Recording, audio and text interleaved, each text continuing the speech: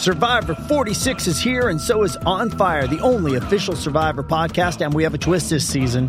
The winner of Survivor 45, Dee Valladares, will be joining us every week. We're going behind the scenes of the biggest moments, the how and the why things happen, and the strategy and analysis you can only get from someone like me, a Survivor winner. Listen to On Fire, the official Survivor podcast, wherever you get your podcast. Getting engaged is a moment worth cherishing. A one-of-a-kind ring that you design at Blue Nile can help your love sparkle. Just choose your diamond and setting. When you've found the one, you'll get it delivered right to your door. Finding the right engagement ring can be nerve-wracking. At Blue Nile, you'll have the expert guidance needed and a diamond guarantee that ensures you're getting the highest quality at the best price. Cherish all of life's moments and save up to 30% at BlueNile.com. That's BlueNile.com. With threats to our nation waiting around every corner, adaptability is more important than ever. When conditions change without notice, quick strategic thinking is crucial. And with obstacles consistently impending, determination is essential in overcoming them. It's this willingness, decisiveness, and resilience that sets Marines apart. With our fighting spirit, we don't just fight battles, we win them. Marines are the constant our nation counts on to fight the unknown. And through adaptable problem solving, we do just that. Learn more at marines.com. Thanks for choosing this free Anfield Index podcast. If you'd prefer to listen to this or any of our other shows without adverts, then now's the time to check out Anfield Index Pro. With AI Pro, you can supercharge your entire listening experience. You'll not only get all of our podcasts without the ads, but you'll have them far faster with our Quick Publish feature available exclusively for subscribers. AI Pro also puts you in the heart of our sound studio, with an option to listen to many of our shows live and interact with the podcasters in real time as the shows are recording. Upgrading couldn't be easier. AI Pro is available on all popular podcast platforms, and we have our own apps for Apple and Android. Just head on over to AnfieldIndexPro.com and get started today. Hello and welcome to a special edition of AI Pro Plus. I'm Dave Hendrick, and I'm joined today by Jim Frank, who is a Brighton and Hove Albion fan. Jim, thanks for taking the time out of your schedule to discuss what is obviously a sad moment for you as Alexis McAllister leaves your club to join ours. How are you today? Well, thanks for having me, Dave. Yeah, I am sad to see him go, but I think this move has been in the pipeline for a few weeks now, perhaps longer. And, you know, I think he'll be in good hands at Liverpool. Klopp is well known for installing confidence and looking after his players. So I expect him to do really well for you. So let's just talk about Alexis, the player, first. So he's been obviously at Brighton for 4.5 years in total, but 3.5 years as a player, because obviously he spent the first year on loan. So you've gotten to see him grow and develop. What have you made of his time at the club and the way he's gone from, you know, coming in as a bit part player, brought in from South America, a little bit of the unknown factor, to what we've just witnessed him become, which I would say is one of the best midfielders in the league? Yeah, I mean, he had a slow start, you're right. We bought him in 2019 for, I think, around 10 million euros. And then he was loaned straight back to his boyhood club. And then he came back and went back again to Boca Juniors on loan. And it wasn't really until the Graham Potter era that he started to flourish. Came back, he took time to settle, but then really Potter brought him on to become the sort of mainstay of the team. And he can operate both in a kind of a one or two of a defensive pivot or as the number 9. I mean, it was noticeable that in the World Cup, he obviously played much further up the pitch than he had been doing for Brighton. I mean, he's the first thing that I think you notice about him, he's just a very, very intelligent footballer. You know, he understands the game really well. He reads the game very well. And he can do everything, really. He can pass, he can join up the play, he can disrupt the opposition, he can tackle, he tracks back, he gets forward. I mean, there's a bit of a paradox about him that he's incredibly hard working. You know, he'll leave the field, look, his face is looking bright red and exhausted, but he's also very stylish and actually a beautiful footballer to watch, quite graceful with the ball, the way he moves, and passes. Very good, an expert set piece taker. He's never missed a penalty for Brighton. He can score free kicks and will only improve in that. I would say my one criticism would be that he should score more goals.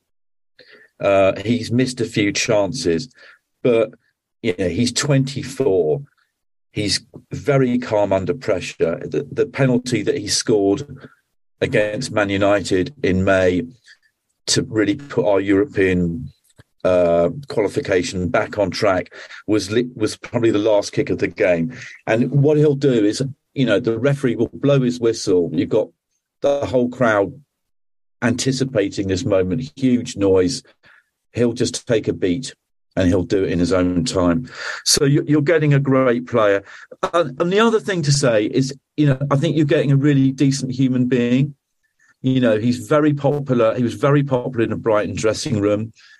Very humble, and helped a lot of the younger Latin American players like Enciso. So you're getting a great person and a great player.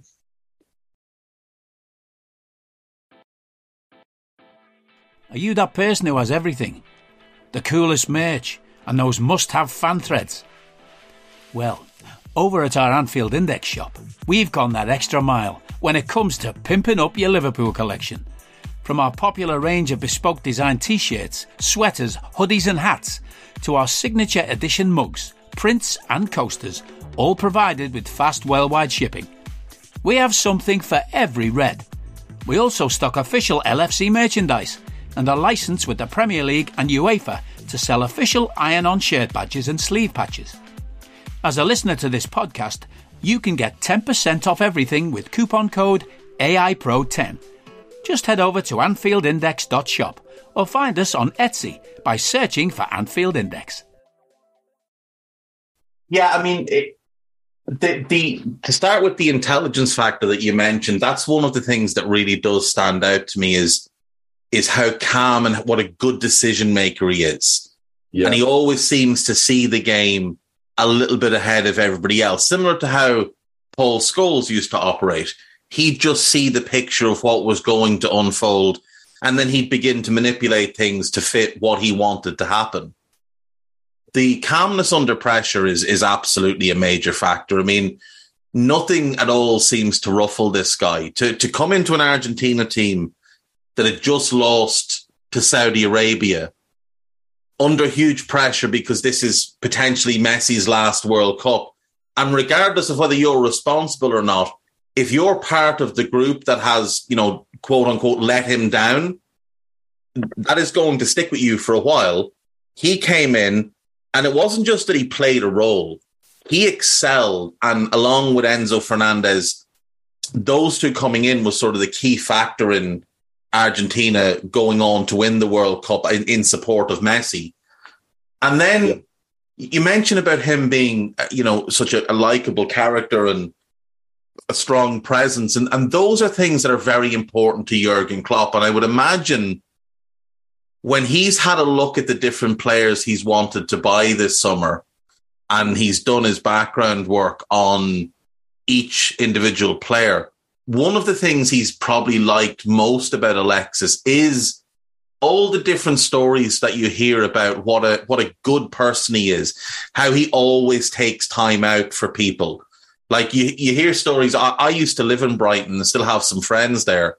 And you'd hear stories about Alexis just being a normal guy out walking around Brighton and just, always having time to stop and take a picture with a young fan, sign an autograph, whatever it was. Never got kind of that feeling of being too big for the area or too big for the club.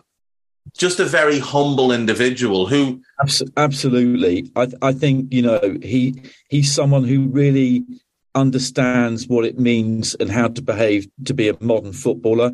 And I noticed that when he was arriving for the medical at Liverpool, he stopped the car and had his World Cup winner's medal with him, and stopped the car, and I think got out of the car and had photos with young fans. And I just thought, yeah, that's Mac. He's really humble, and I think Brighton are a bit like the Klopp sort of view of a player. It's not enough to be just a fantastic footballer. You've got to be a good person. You've got to fit into the squad. He's not going to be disruptive. I mean, he's quite a shy man, so I think that was partly why it took time for him to settle as well.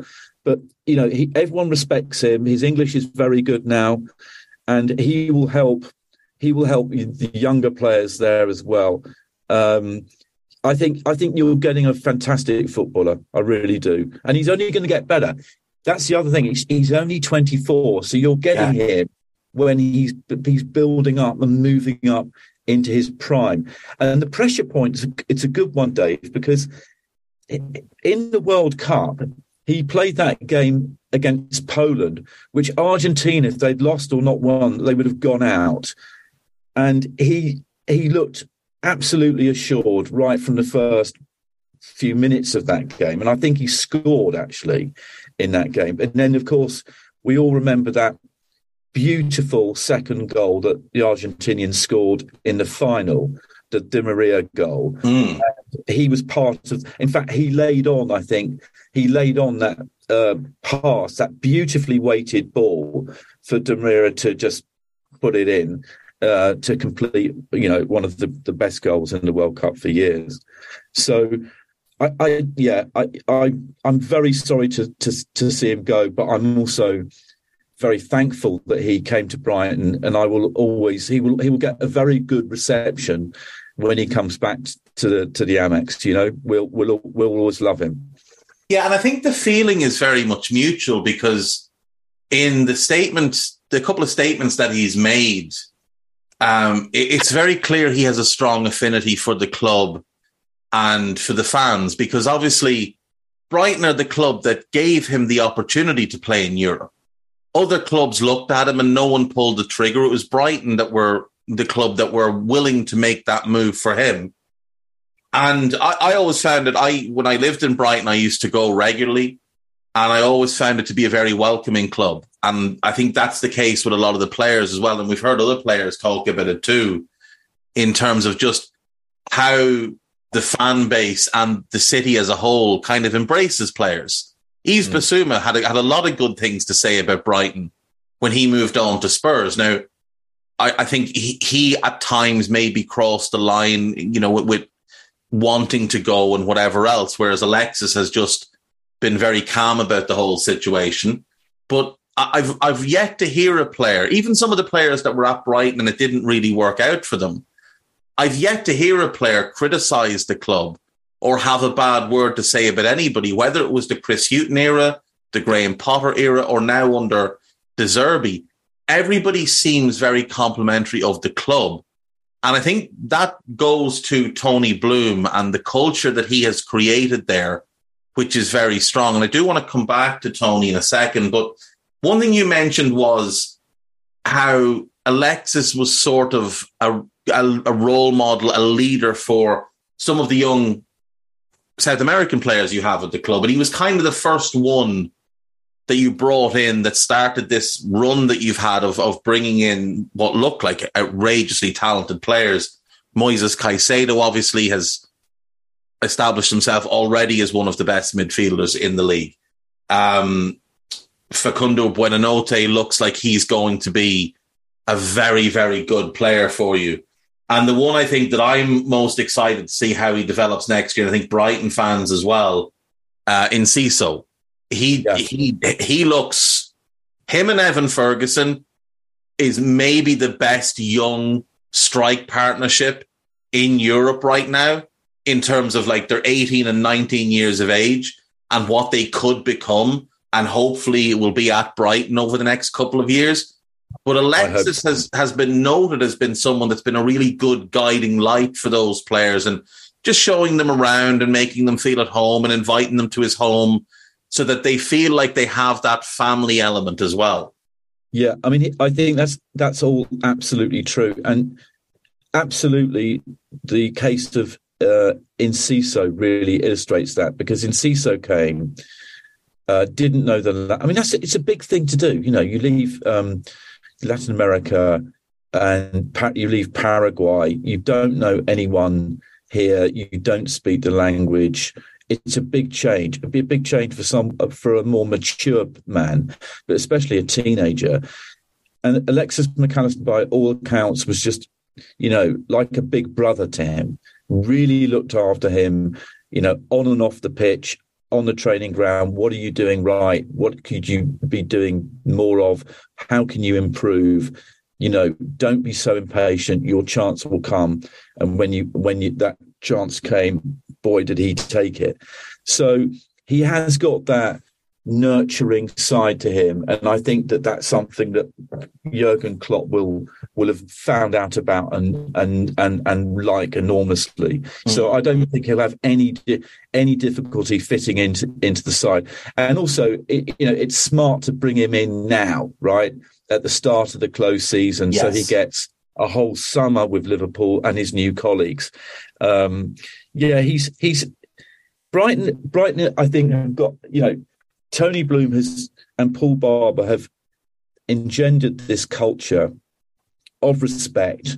You know, you handle yourself in a particular way. You are a kind of representative of the club and the community.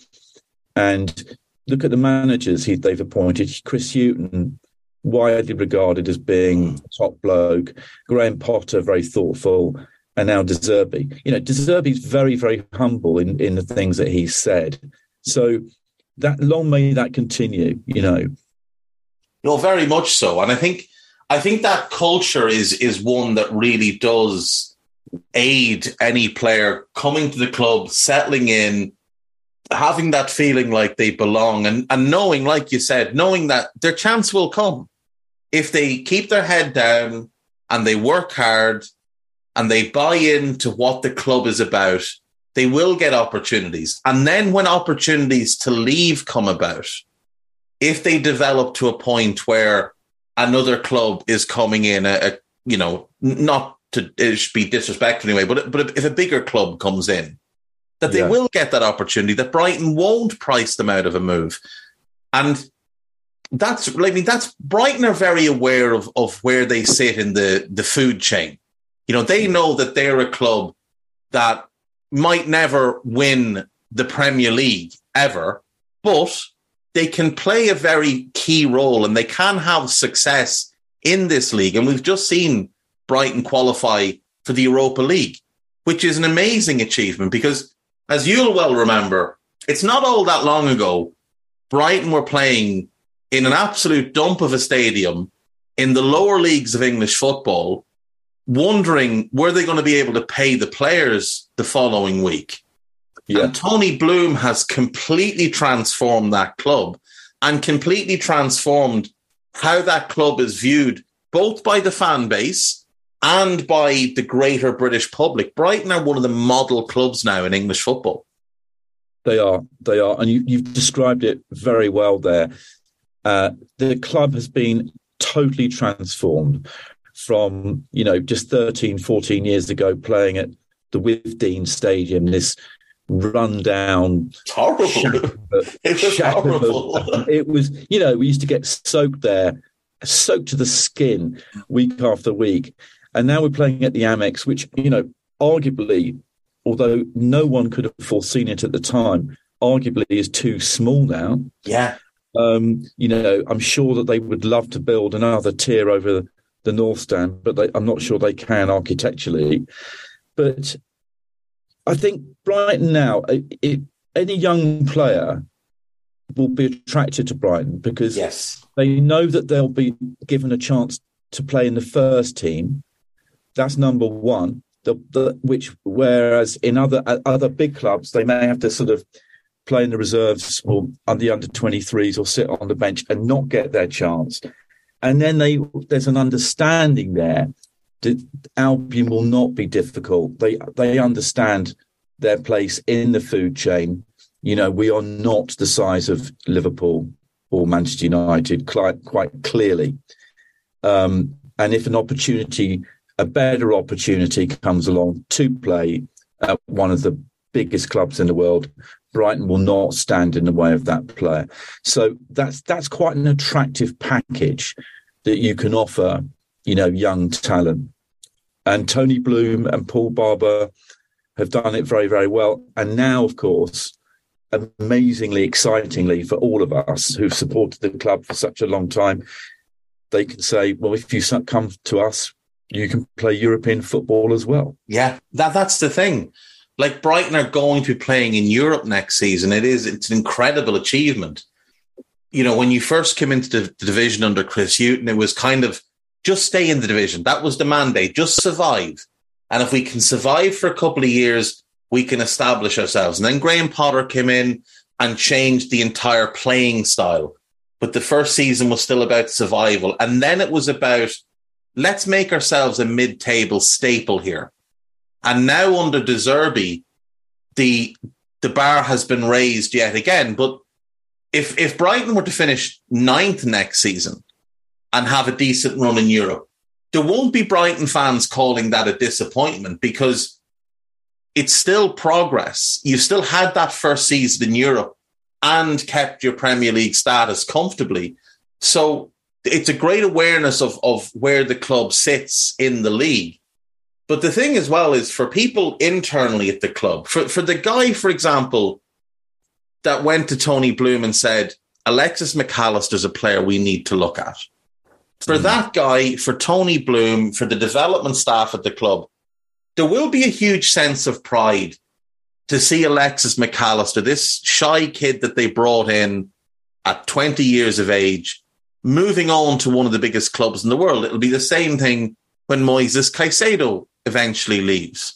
He was another one that was brought in, another shy, humble kid that other top clubs looked at and didn't take the chance on. Brighton were the ones brave enough to go and do it, bringing a player directly from Ecuador to England. I know he had that loan spell in Belgium, but it was 6 months. Like, that's a big, brave move. And Brighton did it. And obviously, like, for me, Caicedo was in my team of the season, my Premier League team of the season for this past year. I think he was incredible. But again, that's another one that'll move on, and it'll be a source of pride for Brighton. And like you said, it's a great sales pitch.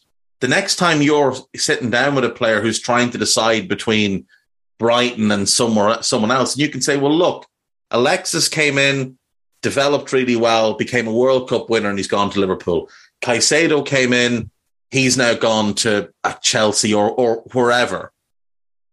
And that is a great way for Brighton to act as a pathway club, but while also being able to reap the rewards themselves of getting elite level seasons out of these players, getting European football, which will bring in more money for the club, makes you more appealing to commercial partners, makes it more appealing for fans to go to these games. And like you said, there is clamour for Brighton to extend the stadium. I mean, you know, when they played at the Whitdean, the place would be half empty. It's an athletics stadium for starters. It's not even a football stadium. It was horrible. It was a horrible place to watch games. You were miles away. If you were behind one of the goals, you were miles away from the game. You didn't even want to bring binoculars. Now at the Amex, it's one of the nicest stadiums in the league. There's the view from everywhere is great. The sound inside the stadium is fantastic.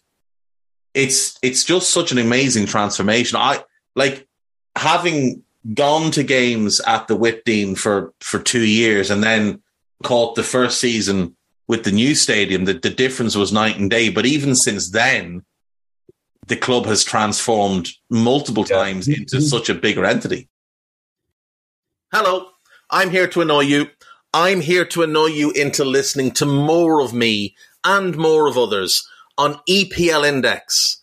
we don't just have the Anfield Index stuff. We've got EPL Index as well, which covers the entirety of the Premier League. And we have 3 podcasts and a whole bunch of really good writing on EPLindex.com.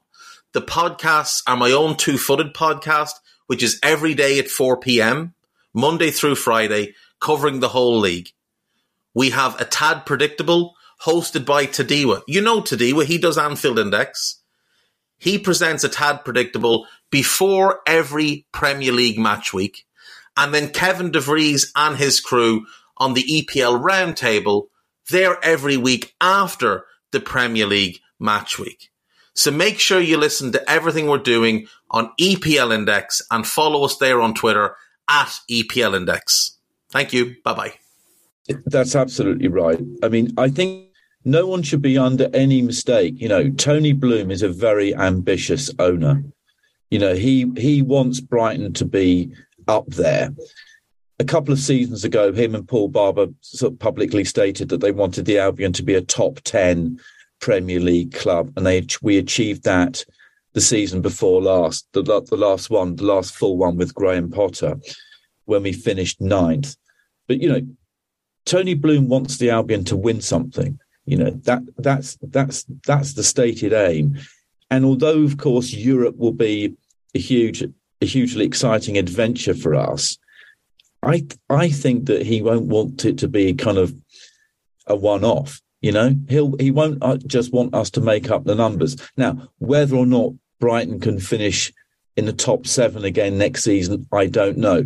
The chances of Chelsea being as poor as they have been next year, I think, are unlikely. But let's see, you know. But I think coming back to McAllister, I mean, the other hugely proud moment, of course, was when he took part in that winning team at the World Cup for Argentina. Yeah. And the Albion were incredibly, everyone connected with the club, whether it's fans or staff or players, were just incredibly proud of him. And they did this beautiful sort of presentation when he came back, when he walked back in the training ground at Lansing. They presented him with a replica World Cup and set off all these pyrotechnics. And it was, he really thought that they think about these things and how to look after their people. So, you know, there's never been a better time to support the Albion. And as long as Tony Bloom, who at the end of the day, he's a fan. Yeah. He's a fan, right? Fan first and foremost. Yeah, absolutely. He's a fan. Yes, he's a very wealthy fan, but first and foremost, he is a fan. And as long as he is in charge of the club, Brighton fans haven't really got anything much to worry about. It's a question of degrees. How big does Tony Bloom want Brighton to become? Yeah, that's the question that him and Paul Barber will be thinking about. Do you know what really struck me about that moment that you've mentioned when Alexis came back to the training ground? And I was talking to Nathan Joyce about this yesterday, who's a South American expert. And he was talking about the same thing. And I was saying, what really struck me was the sheer happiness of the other players for him. Yeah. Because some of those players had also been at the World Cup with their own nations. And yet they were so thrilled for this guy, their teammate and their friend, that he had been able to achieve what is every kid's dream, which is to win the World Cup for your country. Yeah. And it spoke of how popular he is and what a likable person he was. And I remember seeing that at the time and thinking that is exactly the type of personality you want around your club. Someone that is universally adored by every single person within the building. Forget anybody outside. He's a class act. I've just seen, Dave, that his sort of farewell message to Brighton fans, and I'll just read a bit of it because it illustrates his humility and just what a top bloke he is. So he says, "It's time to say goodbye to the club that opened the doors for me and gave me such amazing moments. I never thought I was going to live to what I've lived these last 3.5 years, but this club gave me that opportunity, and I'll forever be grateful. And he goes on to thank, Tony Bloom, Paul Barber, all of the managers, and he says, most importantly, the players. So beautiful memories and so much learned from them. And of course, he then thanks the fans. And it's just a class thing to do. Oh, it absolutely is. And it epitomizes who he is and what he's about. And I've read stories about his dad as well, who's obviously a very accomplished player in his own right and played with Maradona, and how humble he was as a player. And I think that's obviously something that he's given his kids is that appreciation for those that help you along the way. And like we've mentioned Tony Bloom a few times, and I mentioned the culture he's built there. And we've talked obviously about how Brighton have finished 6th this past season. It's worth remembering, prior to last summer, your sporting director upped and left and went to Newcastle. A week after the transfer window closed, your manager upped and left and went to Chelsea. Either of those things could have completely derailed your season, and would have for most clubs, but not for Brighton, because they had a succession plan in place. Yeah. David Weir takes over as sporting director, continues to run things as they had been run under Dan Ashworth, because he had worked under Dan Ashworth. And you go out and, likely off a list of managers that have already been prepared, you went and got the best available manager in Roberto De Zerbi, and didn't just survive the season. You had the best season the club has ever had in the top flight. So, yeah, I think this is the ethos of the club, because the club is not a hugely big club and hasn't got limitless resources. And Tony Bloom will not pay people 150 grand a week. He just won't do it. He thinks that footballers can survive on 70 or 80,000 pounds a week, but because of that, they've had to be really super smart in the way that they run the club. And at the heart of that is this meticulous and thoughtful planning that they do for everything. So they'll plan for every eventuality and for all positions, both playing and otherwise. So, I suspect that they knew that McAllister was going to be signing for you. There will be, 2 or 3 or even 4 or 5 names in the frame to replace him. Similarly with De Zerbi. No, I hadn't really heard of De Zerbi before Tony Bloom, approached him. But it's a typical Tony Bloom appointment. He was available. We didn't have to pay a huge compensation package for him, and he just knows. So he will have, I'm sure they will have plans in place in case De Zerbi is prized away at any time this season, which incidentally I don't think is going to happen, but if it were to happen, they would have other names there. And that's really central to the way that both Bloom and Barber operate, that they plan ahead so that when your sporting director and your technical director and your coach and all of your backroom staff, as has happened to the Albion over the last year and a half, you don't panic. You don't panic, and you pick up the phone and you start putting in place your succession plans. And Brighton are probably, but they're right up there at doing that, aren't they? Oh, absolutely. And I think, it's not just the people that I mentioned that have left. There's obviously Paul Winstanley was poached by Chelsea. There was a couple of others taken as well. But what people outside of the Brighton sphere don't really realise is that Tony Bloom has this company called Star Lizard, which are a data analytics company. And that is basically the secret sauce for this talent spotting, is using that heavy data-driven approach, which means that, like you said, they will have a list of players who fit the bill as an Alexis McAllister replacement. And you might look at them from afar and think, oh, well, they're a different type of player. But then as they play, you'll see they fit into the system. Now, it may well be that the Alexis replacement arrived last summer. It may be Billy Gilmore, who that they see can be moulded into that role. But there's also the fact that, I mean, for Brighton, Jakob Moder tore his ACL, missed the whole season, and then Enoch Mwepu was forced to retire. And those are two players, especially Mwepu, that Brighton had invested a lot of money in. And again, it could have been catastrophic for the club to lose a player of his caliber and his potential. But they just rolled with it. And the stories you hear of how they're taking care of Mwepu and how Bloom has guaranteed him a role at the club, you know, as a coach or whatever he wants. They're paying out his contract, not waiting for an insurance claim to pay out his contract. They're paying out his contract to him to make sure he's looked after and then sorting him with kind of a future career path. That is the type of stuff that players are going to be drawn to.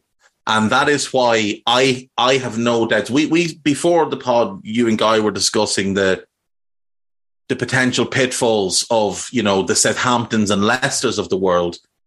I don't have those concerns about Brighton because the culture is there. The correct approach is there. They're not flying by the seat of their arse. They're not overspending. Leicester's big issue was that they spent beyond their means and then got up against the FFP wall and couldn't continue to spend. You mentioned what happened with Southampton, which was multiple changes of ownership. Tony Bloom is not selling that club. No, he's not. I mean, all of that I absolutely agree with. I mean, you know, and the other player we lost, of course, was Trossard. You know, who mid-season, a player that had been very important, had got maybe a little bit too big for his boots. Had you know, I was at the Anfield game where he scored a hat trick. You know that, so he was, you know, if you're going to back one player in a kind of 1-to-1 versus the keeper, Trossard's your man. You know, you'd always back him to score. So losing him, I was really worried about it. But the clubs just seem to, you know, the team has just sort of rolled with those punches. And it's very striking, the differences in the way in which McAllister and Trossard have left. You know, McAllister gave his all until the last whistle was blown. I was at Villa Park. You know, he was in tears. He had to be sort of helped off the pitch because he was genuinely upset to be leaving Brighton and the fans. Trossard down tools basically after the World Cup. He came back from the World Cup and his head had been turned. He wasn't going to sign a new contract, but it doesn't. It's not a very classy way to go, you know. No. So and I think with the Robert Sanchez situation as well, late in the season, it was you know his head maybe had been turned. He was a little bit upset that he wasn't getting game time, but there was no big public blow up. It's all handled very quietly, very respectfully. And even when Trossard left, Brighton were very effusive in their praise of Leandro Trossard and what he'd done for the club. And he has since made complimentary statements about the club. So even when things do get a little bit messy, it just seems like Brighton have the right people in place to ensure that, okay, you want to go, that's okay. We will facilitate that. That's not a problem. But we're going to make sure that we're looked after as well. Yeah. And we will get you where you want as long as we get what we're looking for. And the thing that's always struck me with Tony Bloom is that people talk about him being difficult to deal with. Now, what I've heard is that he has been great to deal with for Liverpool. Yeah. And I've said this before. The reason that Arsenal that Arsenal didn't get Caicedo in January wasn't that they necessarily weren't offering enough money. It was the way they went about it. It was the disrespect that they showed to the club, because Tony Bloom seems to me to be very black and white on this. You approach us first and you pay us what we're looking for. You make us a fair offer, but you treat us in a respectful manner. You don't come in, you don't try to bully us, because we're not going to be bullied. We are going to fight our corner because we're a big enough club now that we don't have to just bow to what you, the big Premier League baddie, wants to do. Yeah, So, and it's about doing things the right way again. Yeah. Isn't it? It's that culture that we were talking respect about earlier. It's about that respect. Yeah. So it's, I think Paul Barber, the chief executive, has talked about this quite a lot. And he says, when Graham Potter was prized from us by Chelsea, he said, look, I got a phone call and it was Tony Bowley. And he thought, oh, Christ, I know what this is going to be about. But they approached him the right way, Now, whether or not there's a bit of animosity between Brighton and Chelsea after everything that's happened, I don't know. But as long as you do deal, there's a right way to do it. And Tony Bloom is very clear what that should be. It's like, let's get things out in the open. Let's do everything above board, with respect, with courtesy, and then we can do business, But don't treat us like we're nobody, because we're not. Going back to the Robert Sanchez thing, I mean, I think it's sad, Robert Sanchez is a really good young keeper, and I think he'll regret, not being part of that journey, which, in the final part of the season, which got us over the line. So I hope that they'll sit down in the summer and Robert will reflect on what's happened and think that, I can be achieving virtually everything I want to be doing here with Brighton for a bit longer. But he may have to play, he may have to acknowledge and accept that he's got to generally compete for that number one jersey. Or they'll say, okay, you want to go? You can go, but the price has got to be right for us. I don't need a VPN. I've got nothing to hide. This is what I used to tell myself before I hooked up with LibertyShield.com. Not only is my home internet now fully encrypted, but I can now access all the websites I want, whenever I want, and do so from absolutely anywhere. As a Liverpool fan, I love to know I can now watch every match, regardless of whether it's on UK TV or not. My Liberty Shield VPN makes sure nothing is blocked and guarantees me super fast streaming speed throughout that match. You can get connected right now with their software package, which includes a 48-hour no-obligation free trial and instant access to their apps for Apple, Android, Fire TV, PC, Mac, and Android TV. Or go a step further like I have and get one of their pre-configured VPN routers. These small but powerful devices allow you to easily connect every device in your home to VPN, making it the perfect solution for smart TVs, Mac boxes, and games consoles. Visit LibertyShield.com today and use coupon code AIVPN25 to get 25% off at checkout. Yeah.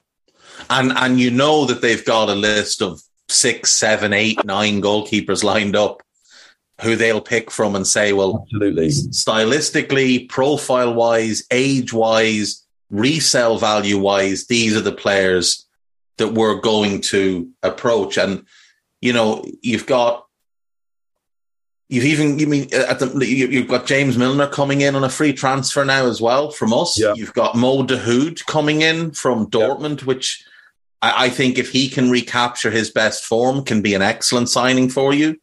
Yes, obviously we've already signed Pedro from João Pedro, who he is one to be really excited about. I'm very high on him. I think if you've got Ferguson and Enciso and João Pedro for those two sort of spots, the number 9 and then that kind of 10/second striker role, plus the experienced Danny Welbeck and Adam Lallana. I mean, that's a very good group of players who give you, the experience, the nous, the know-how, and then this immense talent that these young players have. And when they have dips in form, which all young players will have, the older heads will be around, put the arm around the shoulder and say, look, you'll play through it. It happens to everybody. You'll be fine. And that way you keep the mood higher, you keep the mood fresh. I think Brighton are the model club, and I think it's so exciting to watch this team play. I said all year once De Zerbi took over, this is the most fun team in England to watch by a country mile. I find City can be quite robotic. Their football is pretty, but it's quite robotic. The same is true of Arsenal, which is kind of a knockoff version of City, but De Zerbi's football is spectacular when it works. And I think, you look around that team and you see players just fitting in. Pascal Gross, midfield, wing, 10, right back, doesn't matter. Once he's on the field, he knows what his job is and he does his job. But the real excitement for me going into next season is that left-sided combination of Estupiñán and Matoma. Yeah. With a full year together now. There's an example of Brighton's succession planning. You sold Marc Cucurella, who you bought, I think, for 15 million. You got 60 plus million back for him. And then you went and bought Pervis Estupiñán for about 15, 16 million. Yeah. Without question, Estupiñán was the better left back last season. And I would imagine Cucurella and Graham Potter have both had moments, especially Potter, given what happened to Chelsea. But I bet they've both had moments where they've kind of sat and thought, I made a mistake here. I should have stayed where I was.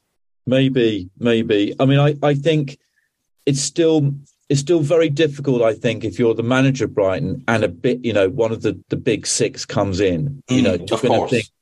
And actually, there's a broader point, isn't there, here, that Potter is, a very talented, very bright, young English manager, and we don't have a lot of those around. And I want to see. I didn't want him to go. I was gutted when Graham Potter went, but for the wider sort of good of the English game, if you like, I thought, well, at least he's getting a chance. The fact that Chelsea screwed it up so spectacularly is more their bad. That's on Chelsea, but that's a very Chelsea thing. Exactly, and I'm convinced that Graham Potter will be a successful manager again, given time and patience. He will do well again. Let me ask you a question, Dave. Where McAllister? Where do you think he'll play? Where will Klopp play him, do you think? So at the moment we're playing this kind of hybrid system that's a 4-3-3 out of possession and then a 3-2-2-3 box midfield type in possession. And I think he'll play on the left of the midfield three and the left interior role in the box. So the more advanced role on the left, sort of ahead of Fabinho as it is now. It might be somebody else in the season, but the role that Curtis Jones sort of played towards the end of the season, I think, is likely the one for Alexis. He could also play where Henderson played and be that advanced right-sided player. But I wonder if they might want someone a bit more dynamic to help back defensively from that side. Not that Alexis will shirk the work, but I think he's going to be better for us if we can get him involved in and around the final third a lot more. Yeah, I agree. I think the flexibility he gives. I mean, World Cup, he played left side of a midfield four for Argentina. For you guys, he's played as a 10. He's played in a 3. He's played in a 2. He's played as a lone pivot in a midfield 3. So he does give great flexibility, which is one of the things I'm most excited about, is being able to change the shape mid-game with the same group of players, because you have guys like Alexis that are very malleable and can just fit in and do whatever job. And that's one of the trademarks of players that come out of Brighton, I find, is you can use them in a multitude of positions. I mean, look at Caicedo playing some games at right back this season. He'd never played there before, and he looked like he'd been there his entire career. So I think when you get players from Brighton, one of the things you're going to get is a player that's been well-trained, well-developed, and developed in a broad way where they're not so much specialists. I wouldn't call them jack of all trades, because that'll often get taken as an insult, but they are players that can fit in multiple ways, and that's kind of going to be key for us moving forward. Yeah, I mean, they are all technically very, very good players now, and McAllister is a great example of that. Really good close control, quick passing under pressure. He can get a shot off, and he'll be brilliant for you. I mean, you've already got some guys who can whack a free kick in, but if Trent's injured, you can try McAllister, and deadly from a penalty, never missed. So you're getting a really, really good player, a fantastic human being. And, I think that Jurgen Klopp is the right man to continue his development. So, I wish him the very best of success at Liverpool. Jim, before I let you go, I have to ask this question. I'm looking at your Twitter bio. How does a Brighton fan end up living in Crystal Palace? Good question. Well, I've lived in London, South London, for over 30 years. I started off in Brixton, went to Clapham, went to Herne Hill, went to West Nord, and ended up in Crystal Palace. I do know lots and lots of Crystal Palace fans. We have a great ribbing, and it's the only ground I can walk to. It takes me about half an hour, and I work for the BBC, and I can honestly say that it's the only time I've had to use my BBC pass was to get through a line of riot police and police horses, because I had to explain that I lived up the road, and they let me through. So yeah, it's always when I go down to home games to the Amex, we actually, if we get an Uber or a cab down to the station, which my son and I do quite a lot, we drive past Selhurst Park. So of course, it's one of the great ironies of my life, really. But there we go. Yeah, I think it's one of the more underrated rivalries in English football, actually, is Brighton against Palace. And it's one of the reasons I listen to the Price of Football podcast, is because it's a Brighton fan and a Palace fan, and there's good banter between the two. Yeah, so Jim, people can find you on Twitter at JimOFrank. Yeah, and Jim obviously, as you said, you work for BBC Radio 4, and you do a bunch of different bits and bobs as well. So give Jim a follow. And I mean, Jim, I have to say, I think the future is incredibly bright for Brighton with the likes of Ferguson, Enciso, Buenanote, Moises Caicedo if he stays, Matoma, and the one I'm really excited about is young Andrew Moran, the young Irish midfielder. I think he's going to be a hell of a talent. And another one to keep an eye on for folks that maybe aren't aware, Yasin Iyeri, the young Swedish midfielder brought in January. He's another find. He's another one that in all likelihood is going to be attracting big attention over the next couple of years. And Kasper Kozlowski, the Polish midfielder, is really, really good. Like this, there's so many. We could do an hour on the young players. We could. And Dave, there are others as well. More young Irish talent players, very talented young Irish players in the under 23s. So, the future is bright for us, and we're all looking forward to who else might be coming in over the summer, and looking forward to the new season tremendously. And we'll see how we go. But we will all be keeping an eye on McAllister as well, and seeing how he's going to get on in a red shirt. Well, Jim, thank you so much for your time. I wish Brighton all the best. As I said, I have a great affinity for the club. This has been fun, and I'm so excited that we've got this player. Well, I wish him all the best, and I will be up in Liverpool for the game whenever it is, and I wish you a successful season. Obviously, aside from when you play us, of course. Yeah. Well, hopefully we might meet in the Europa League final in Dublin. Well, let's take that. Wouldn't that be fun for everybody? Right. Amazing. We'll leave it there, Jim. Thank you so much. Speak to you again sometime.